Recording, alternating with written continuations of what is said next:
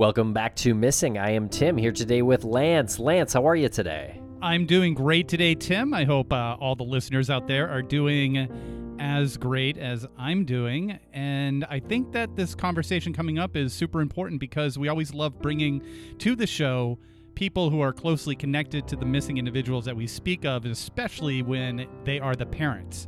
And we've spoken about this individual in previous episodes. Always great to have the parents come on to continue the conversation. But, Tim, before we get to it, how are you? I am doing great. Thanks a lot for asking, Lance. And yes, this conversation with Lisa and Kent Landry, Jason Landry's parents, I think is good for the listeners to hear because they've got some information that we didn't talk about in our last conversation with Jason Watts and Catherine Shellman, two advocates who have been conducting searches for Jason in the area near Luling, Texas, where he went missing on December 13th, 2020. And that conversation, if you want to hear that, was about a month or 6 weeks ago or so. You can scroll back a little bit in the feed and find that. But this conversation's great, Lance. Yeah, and if it does nothing for you when you listen to it other than motivate you to look into Jason's disappearance, that's really all we can ask. You can hear it in especially Lisa's voice, how she is frustrated with just like her own lack of knowledge in her son's disappearance. We've asked questions and she just sort of nervously laughs sometimes and says, I just don't know.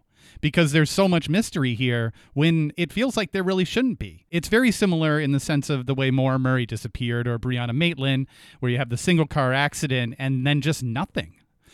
This one, though, there is more than just nothing. There's clothes. There's his pet goldfish. There were a lot of indicators that there was something, I think, going on a little bit deeper in his state of mind at the time.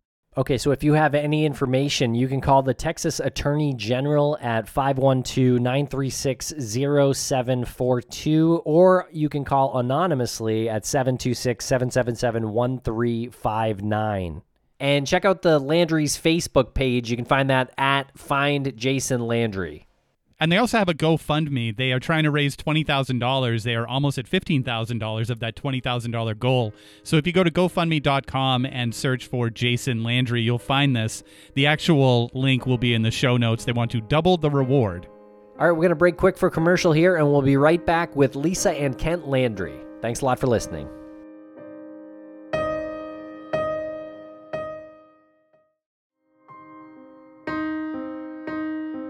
Welcome to the podcast, Lisa and Kent Landry. How are you this morning?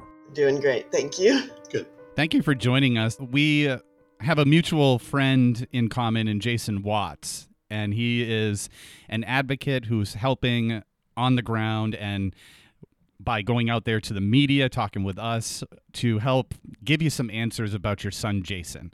And he texted us over the past couple of days to make sure that we took care of you. He said they're great people.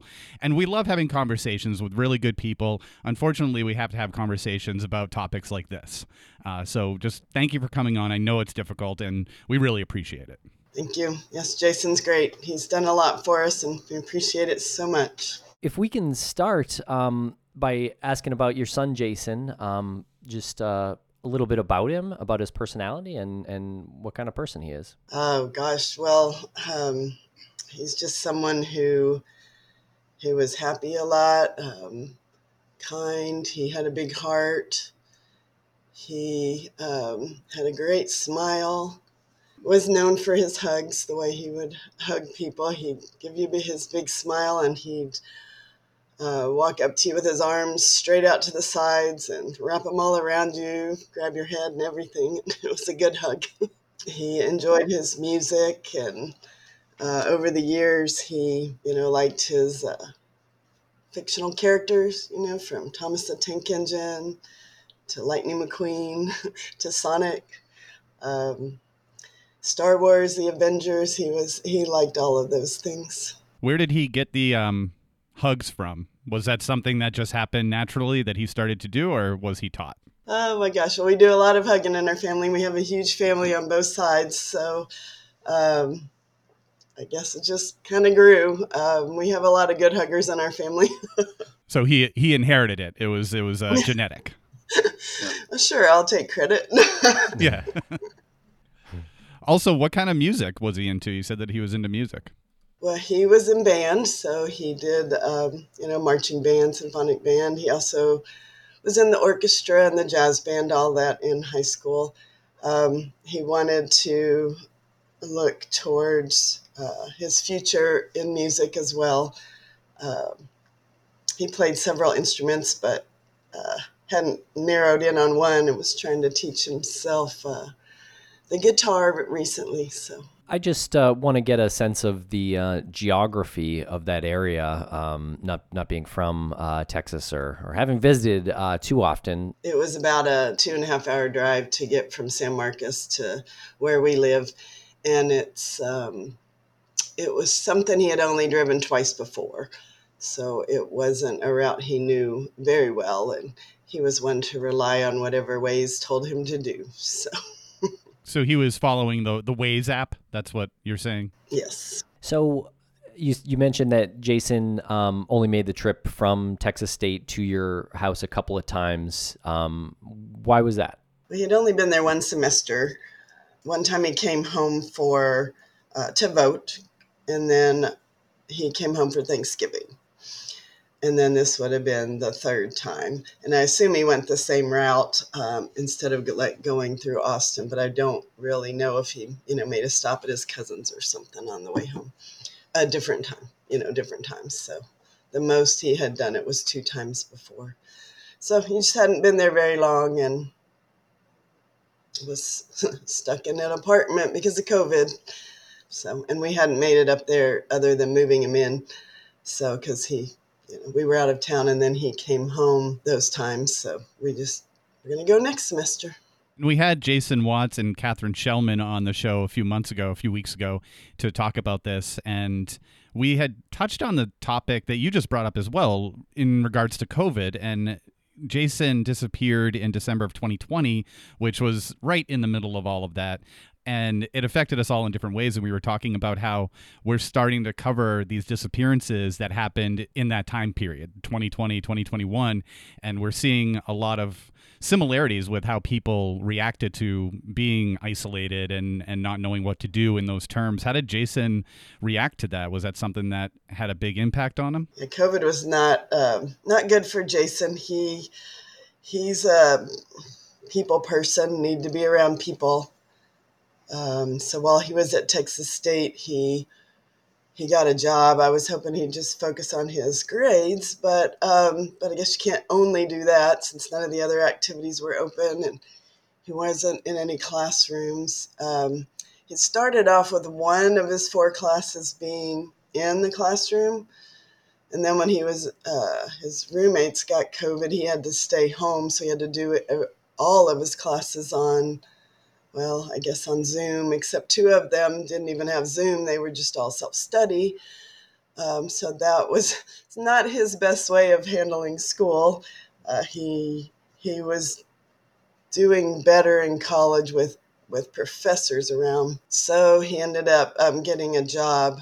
He had already been working at Jimmy John's here, so he got a job there working at Jimmy John's, and I imagine that was a good release for him to be able to leave his apartment and go work there and have something to do besides study and be in his little bitty apartment room. While he was at Jimmy John's, he was working the drive-through, and he was they told us he was very personable with the people in the drive-through and just working with the other employees there. So. Great. So he was friendly with some of the other employees. Would you call them friends with any of those folks, or just friendly? I guess I don't really know. I imagine they were friends after working together. But I guess he'd been there several months while he was there that one semester, so it wasn't for too long. When he went to visit you, did he let you know the time that he went missing? Did he let you know he was heading on over? No, we didn't know he was coming home. One of the times he came home, he left during the night and drove late. But he did tell us that time, so then I could worry all night. But we didn't know this time. Was that something that was common, that he just didn't really feel like he had to give people the heads up or give the two of you the heads up if he was traveling? I don't think it was a big deal. He didn't travel home a whole lot, not that semester, of course. And then when he spent a year at Sam Houston, I don't remember him coming home a lot either. So it just wasn't something that was set one way or the other. He's probably exploring his independence of being at college and out from under us. Okay. And the other times that he visited you, did he bring his pet fish with him? Yes. Okay. Okay. Yeah, that was one detail from our previous conversation seemed, kind of interesting that he would keep it in his growler during those trips. That's what that cup was to transport the fish. He didn't drink from it later. Right. So, no, his, because he was going to be home for a couple of weeks. So, fish isn't like a cat. So it wouldn't have lived. So, Was he a big animal person? Feels like he probably was. yes. His first job was at a pet resort place or pet lodging place, and he loved it. We had a dog all growing up, but he loved working at that place. And I had the thoughts that possibly in his future he might do something with animals, but he did like lots of animals. That's great. And tell us about the route that he took and how his car was found. Are those aspects of his disappearance really like naturally confusing, I guess, to you both, or does some of that make sense where his car ended up? Oh, I guess it's a little bit of both. I imagine he's driving home in the dark. 30 minutes in, he's supposed to take a right turn, then a left turn to stay on his path. We know that Waze was turned or gone inactive. He went to a different app right before he got to that turn. So it's possible he didn't realize he was supposed to turn.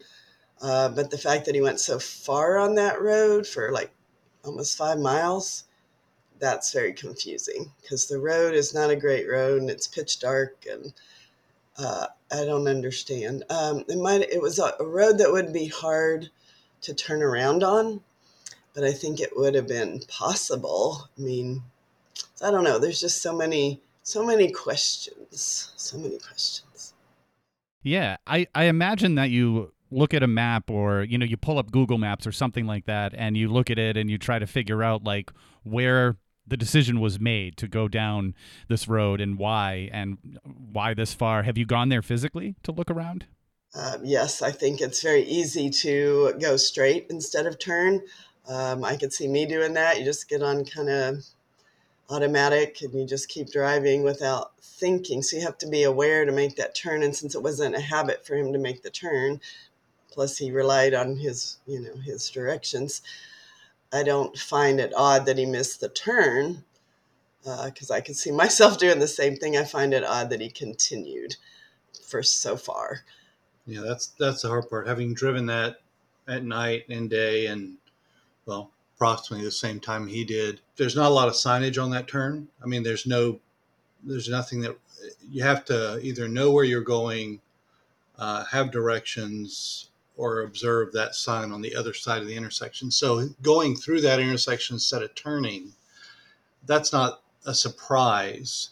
And then you just go a couple of blocks and then the road wise, but the dominant one would be to the left. So I could see going down Salt Flat Road a little ways, but to go that many miles without turning around that's still one of the things that just, and you can never speak to someone else's state of mind, but I'm just not sure how that would make sense. It is a small little 2-lane road. It is not easy to turn around.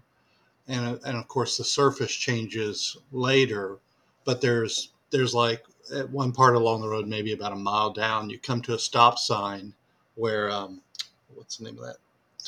Soda Springs Road. There's a stop sign there, and that's the one that always makes me go. If I were there, and I'd be like, where in the heck am I? I'm sitting here at a stop sign. I can turn around in that intersection. That's where I would even even if I were just too long not paying attention, that would be the one that would make me go, why didn't you just turn around now or check your phone? Or that's the one that, at least to me, Right, and I with his wonder about. phone that was found down the Yeah, that's side true. of the seat, that Yeah, would have been a good time to to just get stop out of the car. That's and one of the get things. it. If it Yeah. slipped down, hindsight is always 20/20. But that would be the one where I'd be like, okay, this is a good spot to get, open the door, get out, find my phone, and figure out where in the heck Of course, I am. it was freezing cold, Yeah, and he had shorts on. yeah. And You said something about you don't really know someone's state of mind. You can't put yourself in their shoes directly. And I think it's a really healthy thought process to go through these scenarios and say, if I had been there, what would I have done? If my phone had fell, when would I have tried to really figure out where am I? Should I turn around? And I think that's a really healthy thing to do, because then you can start to maybe relate a little bit to what someone was going through at that time. And was there anything about his state of mind in the days leading up to it that you can attribute to him being in a state where he wouldn't be thinking the way you would expect him to be thinking? You know what I mean? Well, I'm talking with his friends. I know, because this is right after finals ended. And given Jason's study habits of procrastination and cramming at the last minute, he hadn't been sleeping, hadn't been eating right. Then of course the specter of drug use. So, he's, and that's part of the other aspect is, for us to sit here as armchair quarterbacks, thinking, oh, this is what I would have done in perfect state of mind with resources and reflecting on it. But when, as for me, just where your phone slips down between the seats, there's been plenty, I've gone miles down the road fishing with my hand trying to find my phone when my phone went down there when I should have pulled over. We've all probably taken a phone call, not hands free while driving, when we know we shouldn't. We should turn over and do that. So that's part of the aspect. I don't think Jason was by any means in his normal state of mind between all of those aspects. So, given where he probably was, I don't think he was. He wasn't making good decisions along that line. Who knows? I talked to him the day before. He went missing Sunday evening or night, but Saturday I called him and he answered. We had a normal conversation. I remember thinking sometimes he would talk and talk and talk and not ever really get to a point. And I remember thinking that's what he was doing. I was with my mother shopping and I was in the store and he was just talking and talking and talking. And everything was normal to me. So it was nice talking to him. And we'll be right back after a quick word from our sponsors. Thanks to our sponsors, and now we're back to the program. Okay, so his phone slipped in between the seat, and so I guess he was off GPS for at least a few minutes. What about his car and how that was found? I understand it was kind of off the road. Did it seem to you like he was trying to turn around? I think the car was facing the other direction. I think as you're driving that road, if you look at a map, it doesn't look like it really turns very much, but it curves enough with trees on both sides that if he wasn't looking or paying quite attention or fishing for his phone or whatever, and he looks up and then there's trees in front of him and you try to turn and overcorrect, you could spin, but he could have been going too fast for whatever reason, and it caused him to spin as he came to the curve. But I mean, I don't know. We speculate about anything. I mean, we don't know. It could have been. We don't know if someone was chasing him. We don't know if someone else was in the car. We don't know if he just was searching for his phone and ended up, spun around and hit the tree. But then why didn't he keep searching for his phone when he got to the car? Why did he leave it stuck down the side of his, side of the seat and then start walking off? I mean, I don't know. What has your experience with law enforcement been? Has it been a positive experience, or have you been challenged in getting answers? There's been a lot of resources used to look for Jason, and we're appreciative of all that. They've continued to work on it. I don't know if you're including the AG's office and law enforcement, but it seems like it. But I mean, they haven't stopped. They keep working on it. They did a whole lot that first year, kind of ran out of ideas, and the AG's office is still working on it. I don't know. There are times when, things got tough, but we know everyone's trying to do their best to find him. It's obviously a hard case. It certainly is. When we had spoken with Jason Watts and Catherine, we had talked about the discovery of the clothes and the phone. And is it accurate that, Kent, you're the one that discovered the clothing early in the morning? Yes. Yeah. I got the clothes out of the roadway right near the accident. The phone I got out of his car that in the morning because we had find my phone. I knew where it was out of his car when it was in the storage lot from the tow yard. So yeah, I'm the one who. It's kind of weird, thinking as a lawyer that I'm the one in the chain of custody for most of the physical evidence besides the car. So it's just weird how that one's worked. After the trooper called us and said they couldn't reach Jason on the phone, and so of course we hang up and I'm trying to call him, and kind of surprised me that it took a little while before I thought, oh, I can see where his phone is. I think that would be an immediate thought because I would do that, but I guess just being distraught, I didn't think of it immediately to tell him, oh, it's in the car, but I was able to tell Kent later it's in the car when he was driving there, so he knew where the car was taken, and that it would be there. So And it wasn't immediately, or has it been determined that this was a crime site? Because, Ken, you had said the chain of custody. Have they declared it a crime site, or is there nothing like official? I wouldn't say it's official, but I think they're trying to treat it as that now. Just I wouldn't know. I disagree. Depending on which, of course, it also depends which law enforcement, what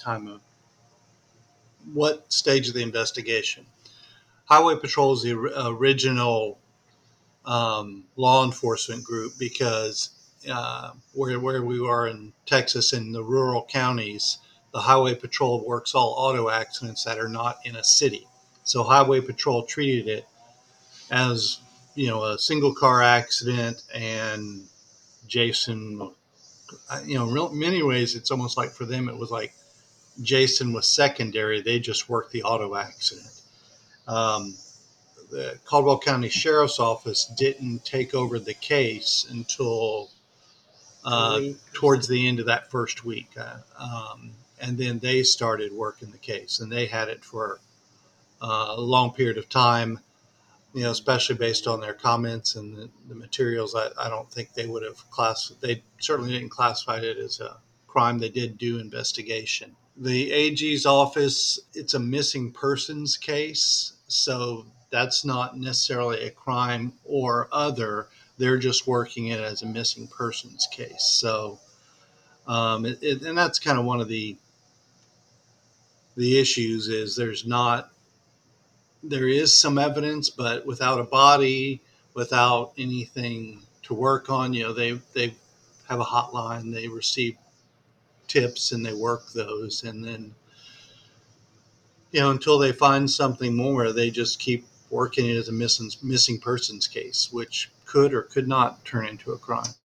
Right. I think it's important for the listeners to hear something like that immediately people's heads go to this is a crime and they'll call it a crime scene. And then from there, a lot of critique of how searches and investigations start popping up. So just to establish like the state of it right now, I think is important so people know sort of where it's at in the, I guess, legal sense. But if you don't mind going back, I meant to ask earlier about the clothes. How far away were the clothes from the vehicle when you found them, and in what condition were they? They measured it. I think it said it was 900 feet from the accident site heading. But when Kent got there, the car wasn't there, so he wouldn't know how Right. far it was from the car.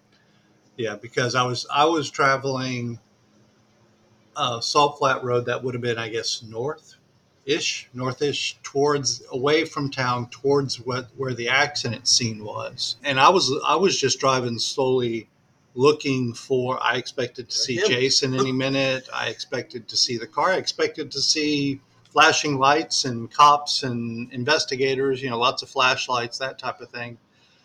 So I was driving slow, looking for where that would be, and she had already talked to the officer and he gave her kind of an approximate location. So I knew I was in the vicinity.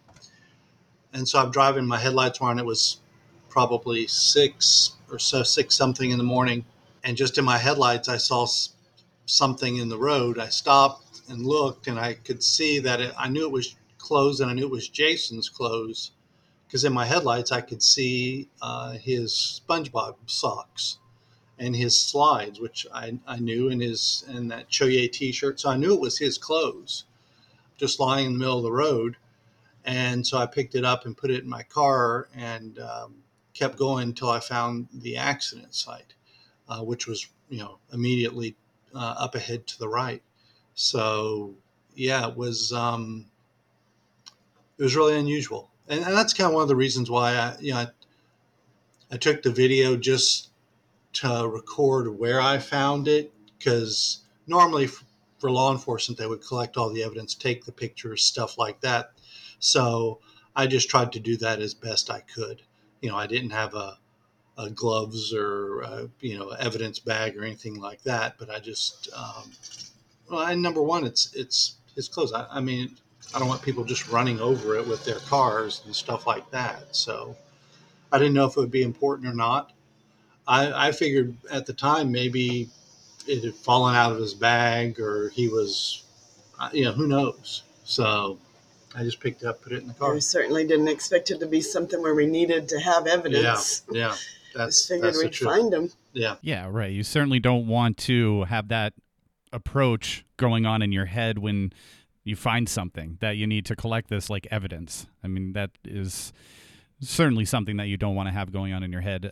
And when we had spoken with Jason Watts and Catherine, they were talking about how the clothes were on the ground as if they were dropped in. They weren't like just in one pile. They said that they were like a piece here, an article there, an article there. Was that how it? Is that how it seemed, or was that what it was like? no, that's true. I mean, and you can see it in the video. I mean, going from the car towards town, it was his slides, his socks, his shirt, which had his watch under it, his shorts, and then his underwear. So it would have, if memory serves, it would have been in sequence of how you take clothes off. But they were all near each other, but probably I would say they're probably at the least they're probably about 6 feet or 5, 6 feet apart from each other for sure. Okay, and if he was undressing as he continued to walk, was he heading, in your opinion, was he heading in the same way that the car was facing, or the opposite way? The car came to a rest facing, yeah, because it turned around 180 degrees. So it was actually it was facing towards town, opposite the way he would have been traveling, because the car slid around and then hit the tree and then came to rest up against the barbed wire fence. Okay, so it was opposite the way he was traveling. So does that tell you anything?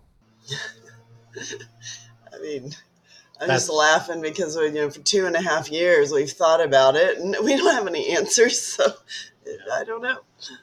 I mean, based on the way the tire tracks are, I mean, you could see tire tracks, and that's a gravel road. So if you started to, I mean, most of us have been in a spin of some sort or on a gravel road, and if you kind of go over on the shoulder, you can lose traction. If you overcorrect, you can, of course, spin around. I know a lot of people think that are saying, based on the damage to the rear of the car, they think the car was rear-ended by another car or something like that. I don't know. They've investigated that there's no paint or anything else from another vehicle on the bumper or something like that that would normally be transferred when you know run into the rear end of another car. Um, a lot of the damage from the to the rear end of the car, I think, actually was done by the tow truck pulling it out of that ditch, and they just tore the bumper off while they were doing that. Is my guess. And as for the direction he was walking, I think, I don't know, it seems like you would want to walk the way you came. Everything in front of you is pitch dark. The Yeah. headlights were shining the direction that he walked. He didn't turn them off. So that's the only way he could see. Plus, there was, what do you call them, little fire burners at the top of the tanks off in that direction. I don't think he could see any going the other direction. Yeah. So that would be why I think he would walk that direction, mostly because of the headlights. Well, that and I mean, if you go out there at night, it's pitch dark. There's not a lot there. I mean, if you just looked around, you looked for lights. Going north, you're not going to find any lights. You're not going to see. There's not another town till Lockhart. So most people would generally, I would think, start walking towards town and then of course start looking for homes or something like that to look for help. When do you go off the road thinking, if there's an opening in the fence, a driveway type thing, you might go down, knock on a door, but that's all conjecture. It's hard to tell, and that's part of the confusion of it. Pretty sure there wasn't a moon that night either. It was a clear night. There was meteor shower that night, but there were no lights anywhere. Stars were beautiful. There was no clouds, I can tell you that. It was a clear, cold night. It was Windy, very cold. very Yeah, windy. clear, Arctic cold. winds. Very unusual for Texas. Yeah. Yeah, I was just going to ask that. Is that just something that is completely sort of unheard of when it comes to the I'm weather? sure he wasn't expecting it. The cold air was coming in Yeah. that day. I was actually in Austin that day, and I was thinking I need to get home before any bad weather happens. And then I'm sure he's probably just in his room and had no idea that it was getting cold, which is why he had shorts on and he just left. Yeah, yeah. Was there anything on his cell phone that was gathered that was, proven to be useful? Any phone calls? They were able to see a lot of things on his phone, but, nothing. I mean, he's not found. They don't know what happened to him, so I guess nothing was useful. A lot of people have a lot of theories and opinions. There's no conversations of him planning on meeting anyone for any purpose. Luling's not where you would go to find love or to find drugs, I would think. So, what do I think? I think he was on his way home after, for Christmas break. Well, not for good. Not for good, He left You're right. all his clothes there. Yeah. They were in the washing machine and the dryer. I think his plan was he was going to come home for a little bit, then go back because he was going to meet his friend, right? He was going to come in. Yeah, one of his high school friends goes to a different college, lives in a different town, and he was going to be coming to San Marcos to visit another band friend. So I know Jason was going to go back up there to see him in San Marcos, and then come back home for good once his big sister came home. Okay, so before the break, before his the holiday break, he was gonna head back and then come back for the holidays to your place. Well, he was done with finals, so He was. Okay. School was on break. He had just finished finals the day before, so this was what 5 days give or take before Christmas. So Well, it was the 13th. oh yeah, that's right. Why was I thinking? Yeah, I don't know why I was thinking. You're right. So he Yeah. had some time before Christmas week started and all that kind of stuff. Yeah, he had a textbook that had to be returned that was lying on his bed, so That's right. he was planning to return that. So I know he wasn't coming home for good. Not when you leave all your clothes in the washer and in the dryer, so Yeah. wet in the washer. Yeah, that's interesting. Was that in a communal spot, like a community laundry spot in the dorm? He just shared it with his roommates. Okay. But when we went back to clean out his apartment, yeah, we found all his clothes like that. And have you had an opportunity to speak with his roommates? No, we haven't. They were gone for break, and I know that the law enforcement did, but we haven't. We didn't really know him. We met one of them the day that we moved him in, and that was it. So. Yeah, he didn't know his roommates. He did potluck, and they were upperclassmen in fraternities. They were in, one never came back for school. He never met one of his roommates. So for the other two, they didn't have much relationship. They didn't. They had a different life than him. And did he have a girlfriend at the time? He was still friends with his ex-girlfriend, but I don't know of any girlfriends. And we'll be right back after a quick word from our sponsors. Thanks to our sponsors, and now we're back to the program. And now I understand the advocates, Jason and Catherine and a lot of other folks have been conducting searches in the area of where he disappeared. How is the progress going with their searches? They've done so many. It's so amazing that they're all volunteering their time and learning how to search and going out there in whatever harsh conditions they have found. They just keep going and keep looking. I know that now it's so hot out there that there's going to have to be somewhat of a break before they can go again. But knowing Catherine, she'll come up with something else to do. She seems to be never ending, a list of ideas and things she can do to try to help. So it's quite amazing. It's amazing that God has pulled these people together and they have become like their own family together and are so determined to help us. It's just unbelievable. Yeah, I know in the course of these episodes that Tim and I do, we speak to a lot of people and a lot of people who volunteer for searches. And Catherine came on and she started explaining how they go about searching. And it was such valuable information for people who haven't done it yet, who would want to do it. And thinking about little things like water and, perhaps even renting a porta potty or something, just these things that can get people through the search. And like we had the same opinion. When she started talking, we were just like, this woman's a force of nature. She just won't stop until there's an answer. And her background is incredible too. And she's just a warrior. So huge, long-winded way of saying you're in good hands with the two of them.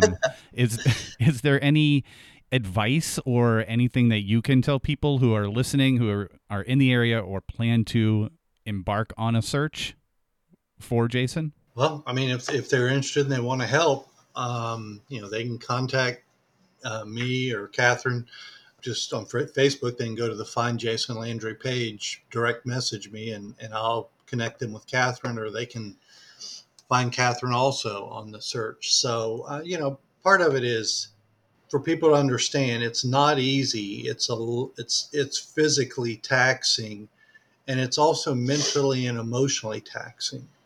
You have to think about what you're looking for and to take it seriously, and also be able to take instruction and work as part of a team, because it's not just everybody go off in a direction and do your own thing. It's very organized, and you have to be willing to be very intentional, especially if you've never been part of it, and really be able to take that instruction and direction from the people who know what they're doing. And then there's the other aspect, like for right now, it's freaking 100 degrees out there. You have to wear snake protection and things like that. So it's for people who are interested and want to do it, they're welcome to do it if they wish, but do think about your capacities and your willingness to get out there and spend at least 2 days doing some hard work, and just it takes a lot out of you, especially when you physical and emotional. You can't just go out on your own either, Yeah. because it's people's land. So there Yeah. has to be, Yeah. permission, and really needs to be organized. Yeah. It's dangerous because it's an active oil and gas production area, and there are cattle and snakes, and Plum Creek is right there. So I just want people to be careful, if that especially because if you just go out there on your own, you're going to be on someone's property. There's a lot of amateur sleuths out there, out in rural Texas, especially. Cell phone coverage is spotty out there. If you get in trouble, they're going to have a hard time getting to you in time. So just want people to to be safe if they do want to help. We can put them in touch with them and be part of the group. That's the much better way to do it than going out on your own and trying to figure it out. But it's, I mean, we search and we keep searching and we won't stop, but we're continuing to search kind of the same area. And that's one of the questions I know for Texas Search and Rescue. That's one of the things that they're trying to figure out is, what have they missed, or what's somewhere new to search, or do you go back and go over the old area and try to figure out why haven't we found him? Because the statistics would say we should have found him long, long ago, and yet we haven't. So very good advice for anybody who is listening, who's thinking about doing this. And we will certainly put links and contact information in the show notes for this episode so people will know where to reach out to. And I think you just mentioned, or previously mentioned, that Jason has siblings. How many siblings does he have? 2. A sister and a brother, and then he was the last one. Is there anything else you'd like to say here today? We're just so grateful about all the people that prayed and the people that are still interested, still praying, still asking, still searching, still trying to think of ways that they can help. And it's been almost 2.5 years. It's just unbelievable. It's been so long and unbelievable. We still have so much support. So thanks to everybody for that. And obviously, thank you for coming on and sharing your story, sharing Jason's story. It's incredibly difficult, so we appreciate you putting yourself out there. I think people need to hear, how it just doesn't get easier. It's just more time passes. Well, thank you for also being part of this by spreading the word yourselves. We appreciate it. yeah, thank you.